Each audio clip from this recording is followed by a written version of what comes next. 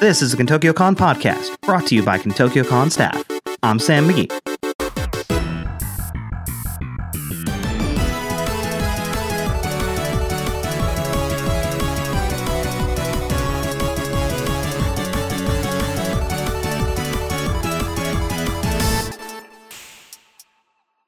All right.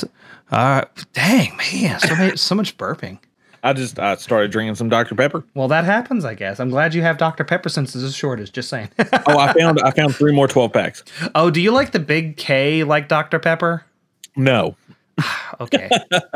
All right. So what we're going to be jumping in today is going to be very, I would say it's going to be like a kind of like a mini history of what us old men remember of anime and how it's changed over time. So the title of this is going to be How Anime Has Changed from VHS to Streaming.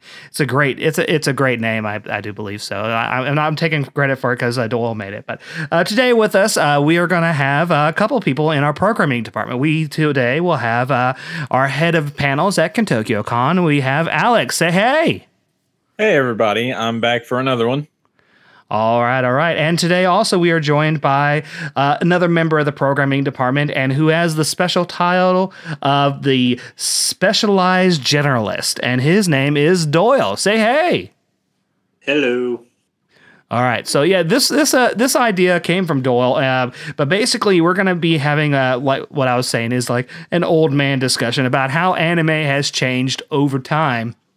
From the days whenever people had it on the VHS all the way to like where we are now. And I was actually discussing this just the other day with someone talking about like if you're getting to anime now and this is you're just now jumping into it, then you are in luck because it is so easy to find anime streaming like everywhere, and there's just free options out there that are just as good, and it is like a playground for anybody jumping into anime. So, Doyle, we'll start with you. Why don't you give us a little history? How about tell us first how you got into anime? Tell us a little bit about that. Oh, geez. Okay. Well, how I got into anime was probably 1997 to 1998, I would say. I was flipping through channels. And on syndication, they had a commercial for Sailor Moon and Dragon Ball Z. Now, during this time, it was when Pioneer had the rights to Dragon Ball Z. So it was completely different dubbed cast. Mm-hmm. And it only came on, it wasn't regularly. It was sporadic in an afternoon slot. And this was before Toonami took it and before Cartoon Network started showing. And this was during the same time before Kids WB picked up Pokemon, and they would occasionally show that at 5:30 in the morning on syndication on UPN. Now, I remember this as well. And the syndication I remember it from was with it was on WGN. I think that was like the superstation out of Chicago or something like that. But I remember that. I remember that horrible situation because I remember they had Dragon Ball Z and they would always show 2 episodes of Dragon Ball Z every Sunday. So, and this was original Dragon Ball Z. This was before Kai. So, each episode was like 30 minutes of sometimes just screaming at each other in one plot point and then move on. It sucked because, you watch so little bit of Dragon Ball Z and then you're back in and you have to start over again. And it sucks so bad. Yeah, that's always the worst because they did that on Toonami too. And yeah, they did it before they ordered new episodes. And when they ordered it, it was so popular, they had to rush out. And that's why, if you guys remember, during the Namek saga, when they said, we're going to show, it was like one Saturday, they showed like 11 new episodes in a row, I believe it was. Oh, God. 11 new episodes in a row? Yeah, it was like Dragon Ball. It was called like Z-Day. You guys might remember that. I don't remember that. I do remember Z-Day. I did not know what it was, but I do remember Z-Day. Yeah, because it was so popular, they needed to rush out because they did not, under any circumstance, want to repeat the arcs again because the ratings were so good they did not want them to dip. So they paid, I believe he was doing it, might have been Funimation at the time. They paid them so much money to do new episodes, and they were doing them in such rush. It was like every single day they were recording to get it. That's why for the longest time we didn't get a repeat until the Garlic Jr. saga, when they repeated it 7 times, or how many times it was, and they just then went forward and just never looked back.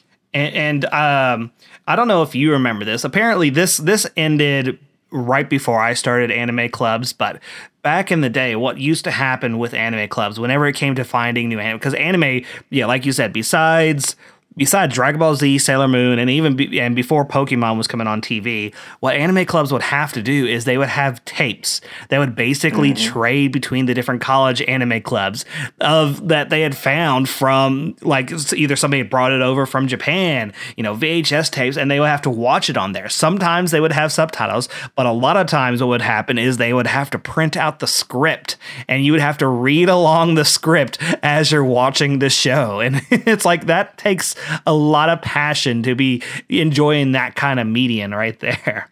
That literally sounds horrible to have to read a script along with the show. Yeah, like dubbing was barely a thing back then. It was barely a thing that happened. I do remember like seeing the ads on late night TV for like Akira whenever it's like watch the new hit, this crazy psychological thing from Japan.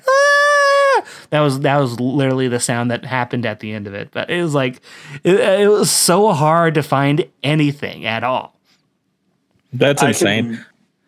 I can remember VHS because stores back in the day, even grocery stores had video stores like Winn-Dixie and Kroger, and there was so many of them, like Red Giraffe, Blockbuster, Hollywood Video. I can remember getting anime when they would have on sale because there was so much VHSs around. Anime wasn't super popular, so that was one of the first things to go on sale or in the bargain bin.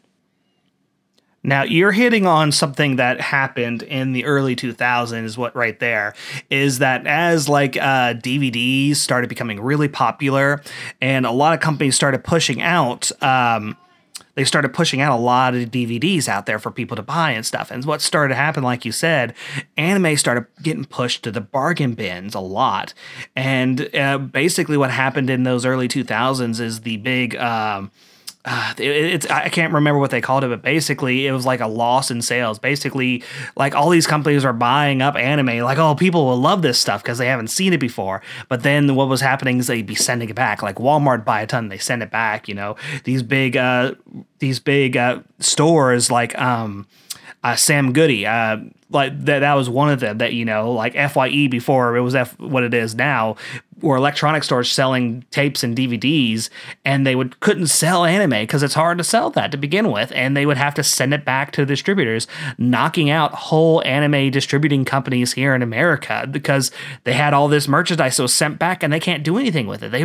They can't sell it, and so it was basically the anime DVD bust, and then that happened around the time that I went into college. I remember that time, and that was during the time that the first wave of pirating became big, where you could go on to the LimeWire and all those different things, and that's how you had to. That became how you got anime, is that you would have to download it directly from there, and that was the days of fan subbing. Does everybody here?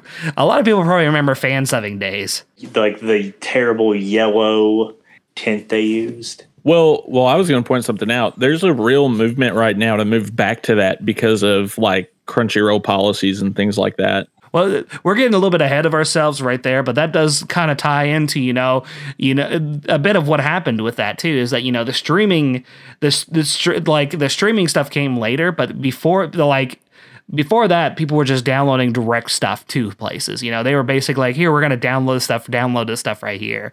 But I remember back, it was around that time as well, you could literally put everything on YouTube. Like I remember watching so much anime on YouTube in chunks of 3, just like because you couldn't get in trouble for that yet. So like entire stuff would be on YouTube. And that was really the start of that. And Crunchyroll in the beginning was an illegal, I wouldn't say, yeah, it kind of was illegal, but it was a streaming site for anime that they've just found. And eventually they started going legit over a long period of time. Hell, I can remember when Dragon Ball Z would release weekly through, I believe, about the Android saga, maybe in Garlic Jr. They would release a VHS every week, and I would go to Target and get it for $10 every single week. Now, see, I didn't get a lot of VHSs, which is why like Toonami and Adult Swim were so important for me, especially because my first exposure was Toonami with like Dragon Ball Z and Sailor Moon and Ronin Warriors, and then at that time, right, you didn't really put it together that it was like a Japanese product. It just seemed like another action show, right? Mm-hmm. I think adult. Oh yeah, go ahead, Sam. I was just gonna jump in there where you're saying, and I felt like that whenever Pokemon first came out, because Pokemon was like, I didn't realize it till a lot later that Pokemon was a Japanese thing. I thought, oh, Pokemon, this cool, interesting thing for kids, but it was a Japanese product, and it was just like, wow. It's like, really? That's what this is? Well, they went through their best to make us believe it was donuts. Donuts. Donuts. Well, speaking back to think about American product, I can remember my dad talking about Speed Racer. And then only learning it when I got older that, that was an anime. And they did the same thing with Ronin Warriors, because I can remember at 6 years old having a Ronin Warriors toy, but they did it in such syndication that only when you got older you realized, this is anime compared to, that was anime. Yeah, because at the time they just kind of showed it alongside everything else, so it just kind of blended in. Yeah, same way with like they did with Robotech. Yeah, Robotech was like Macross that they put it. And there's still, and I remember actually not too long ago telling somebody, is like, hey, yeah, did you know Robotech was actually a mixture with like an anime called Macross? They're like, what? That wasn't an American thing? I was like, no. And that's what to me made Adult Swim so important, right? Because Adult Swim showed anime that could not blend in. Yeah. Inuyasha could not blend in. Trigun could not blend in. Even Cowboy Bebop really could not blend in. And it was so important and pivotal into getting you to understand this is anime.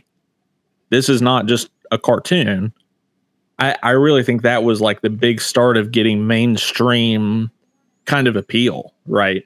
Also, another weird thing is during that time, animation went through a lot of different changes. Like there was several studios that went out, like Hanna-Barbera went out of business. I believe it was Ralph, the guy who did Fritz the Cat. His studio went under just because they switched, because it was so expensive to do animation in America that they switched to Japan. I mean, that's how Thundercats was done, is they shipped it overseas and then dubbed it back over here. Well, it's gotten to the point where, and this gets back to a current day topic though, and I'll try not to harp on it too long, but I personally hate the way Western animation looks right now. Just this mass produced, as cheap as possible, shovel it out kind of animation. It just doesn't look good to me. And I understand that's a personal, subjective point, but anime just looks so much more in depth, really. Especially Blu-rays when they kind of touch everything up, which is something else we don't see in Western animation, is any touch-ups. Yeah, that is a big thing that you see a lot more, and that's always been a thing in Japanese anime. But they did the touch ups later in the releases of the DVDs, and and the VHSs as well. They basically like, hey, we had to finish this really fast, so here's some stuff we changed. Hey, it's a special edition, so pay a lot of money for it. And let's remember too that back then, and still today as well, Blu-rays, DVDs, VHS cost a lot in Japan because you are paying a huge premium for that stuff. And that's really how those companies make their money is through that. Like I was saying, like now we're starting into the streaming days. And so they're starting to actually make money from that. Well, I argue that, it was like that here for a long time too, though, with anime. Like, I remember going into Suncoast and how expensive anime was at Suncoast. It was not cheap. I want to say at the time, maybe a Cowboy Bebop DVD, and you got to think this was early 2000s, was maybe $40. Yeah, that was like for one DVD with maybe 3 or 4 episodes on it, like we mentioned before. Yeah, like it wasn't a lot, and it really got you to understand, like, oh my god, like this is pretty expensive. So even around this time, as all the DVD places are closing down, and the Blockbusters are starting to go away, which, yes, Blockbuster was a thing, youngins. But like as that's starting to happen, like streaming stuff actually starts becoming a thing. I remember Hulu when it first came around, and all of a sudden they had all kinds of anime on there. I'm like, why do they have all this anime? Because they were basically because the companies were giving it to Hulu for free. But that's also when Hulu was entirely free. Like you can go on there and watch stuff, and it just pop up ads every so often on there. So it was like 100% free. And the way that Hulu originally worked, and I think it partially still does, is that if you put your content onto Hulu, then basically whatever ads play, you get part of the revenue from those ads that are playing on Hulu. So basically, it's like, oh yeah, we'll just give you all this content, and if somebody happens to be watching it, then we get paid a paycheck for just being seen. So, and in the beginning of Hulu and a lot of these streaming places, that was good because it was better than nothing. It was better than just having like DVDs not happening, not being sold. So a few extra bucks here and there was a big thing. But now with the Netflix being a bigger thing, whenever they started streaming, and with all these other ones now, and Crunchyroll being a big player in it,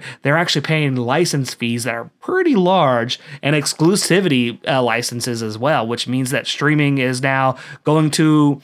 It's not a one place like it used to. It used to be all these different places had pretty much everything. Now they're starting to segment again, and also getting harder to find. It's still not the $40 DVD for 3 movies, but it's still pulling the wallet for people.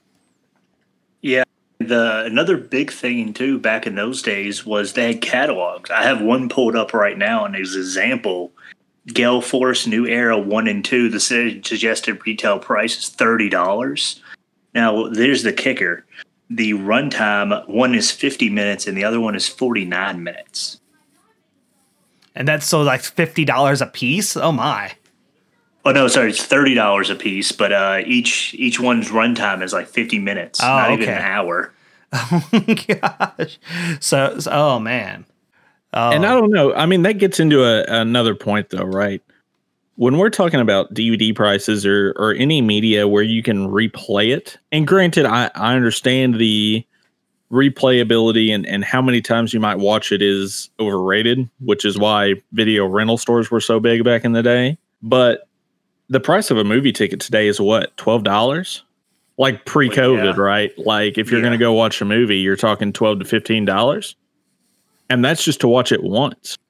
Yeah, and I feel like, us here, we Americans have been spoiled for a long time because stuff was, so cheap. It's like, oh, pay for this DVD. It's like, oh man, it's you can rewatch it, but it's like it's cheap compared to other places. And now you got the extra factor of like, hey, I can just stream this whenever I want. Do I want to purchase that? And a lot of people will probably be like, yeah, you kind of want to have that thing so you can watch it whenever it eventually does fall offline, which everything eventually does.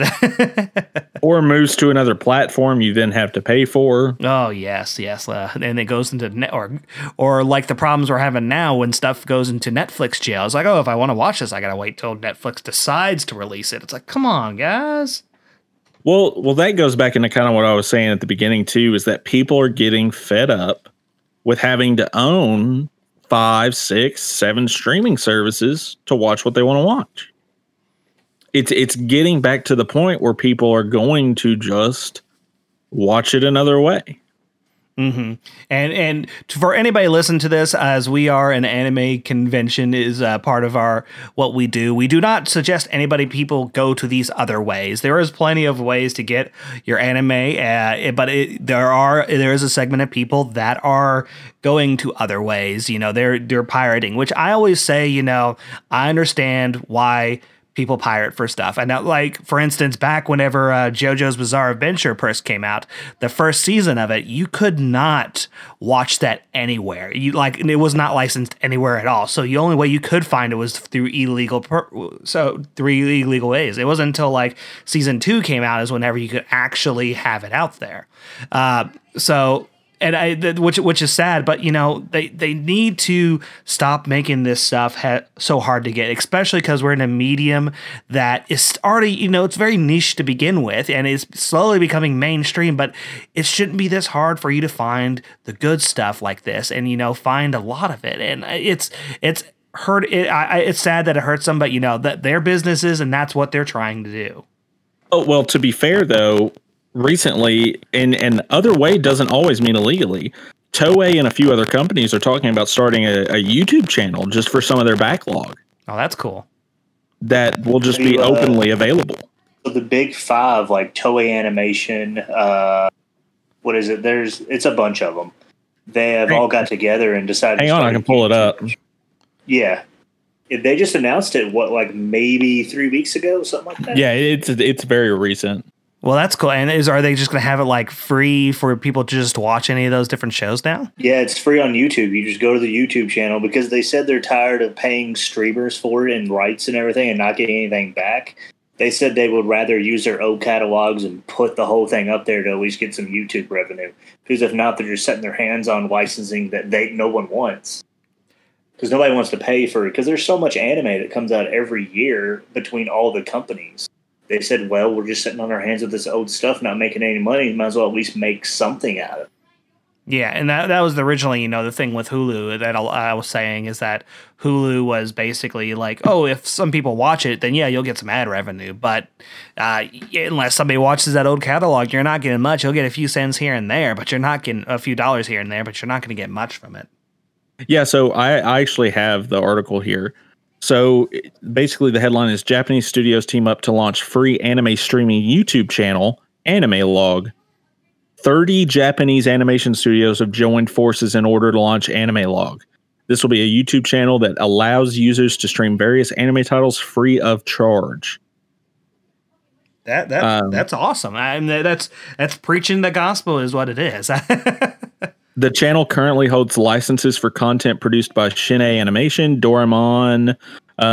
They also own licenses to Astro Boy, Blackjack, Hunter x Hunter, Case Closed, Pokemon, Ghost in the Shell, Dragon Ball, the original, and One Piece as well. Wow. That's cool. That is a lot of good classic stuff that people can still watch, and get to reminisce what we saw. But again, it's like back in the day when we had the few episodes we can have, and now we're to the age of watch what you want when you want to watch it.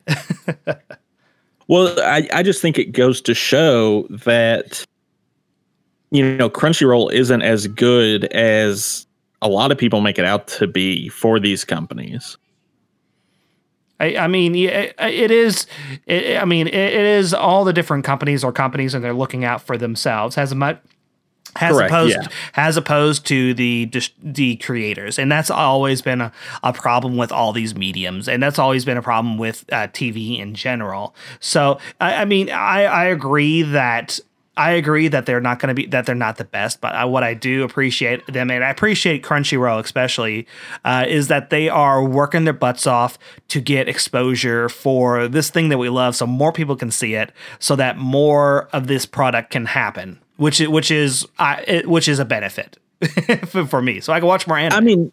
I think you could argue that all the streaming services do that, though, right? So it's not just Crunchyroll; it's Amazon Prime, it's Hulu, it's Netflix, who has their own anime series. I just have a problem with kind of this de facto status quo of just saying Crunchyroll. Hey, I agree, and you should definitely look in other places. You shouldn't just use Crunchyroll. I agree that you shouldn't just pick one by itself. You know, you should find you should really go out there and figure out the best stuff. You know, get suggestions from people and go out there and find it yourself. You don't have to go to Crunchyroll. Crunchyroll is trying to be the Amazon of anime and just have it all in one place. I mean, that's a strategy. So, but yeah, there's plenty of options. Funimation's giving them a run for their money by building a library. High Dive's trying to do something as well. Amazon took a back seat. Netflix, I feel like, is actually trying to do some different things, but that's yet to be seen. And then, more stuff will happen. So. And honestly, at the end of the day, right, the most direct way to support any anime you really like is to buy the physical media.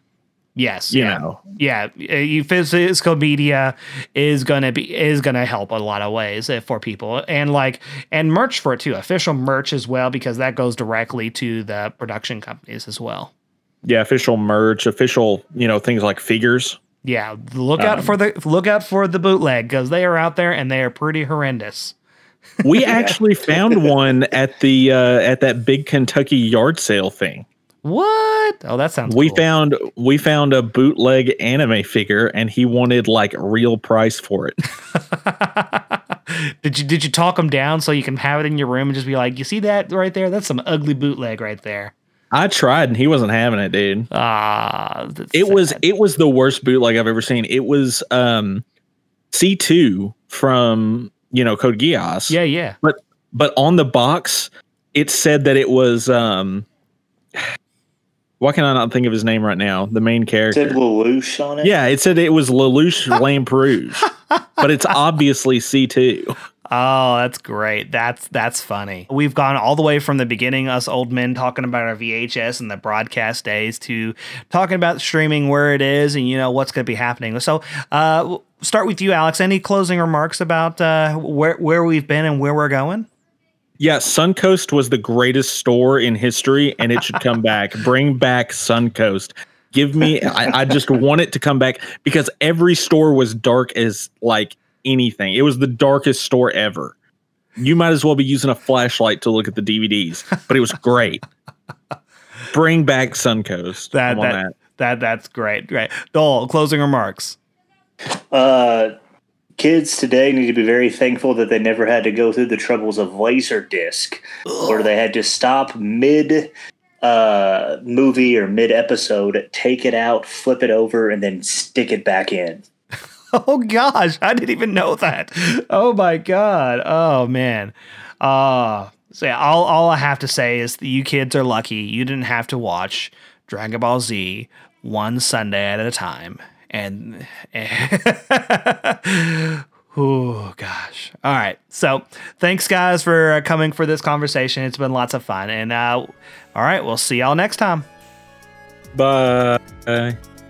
The Kentokyocon podcast is brought to you by the staff of Kentokyocon. Edited and moderated by Kentokyocon head of staff, Sam McGee. The views presented in this podcast are of the individuals and not the views and opinions of Kentokyocon. Theme music created by the talented Twirling Curtis. Thanks, man. Special thanks to our guest, and thanks to you, the listener, for continuing to support the Kentucky anime community.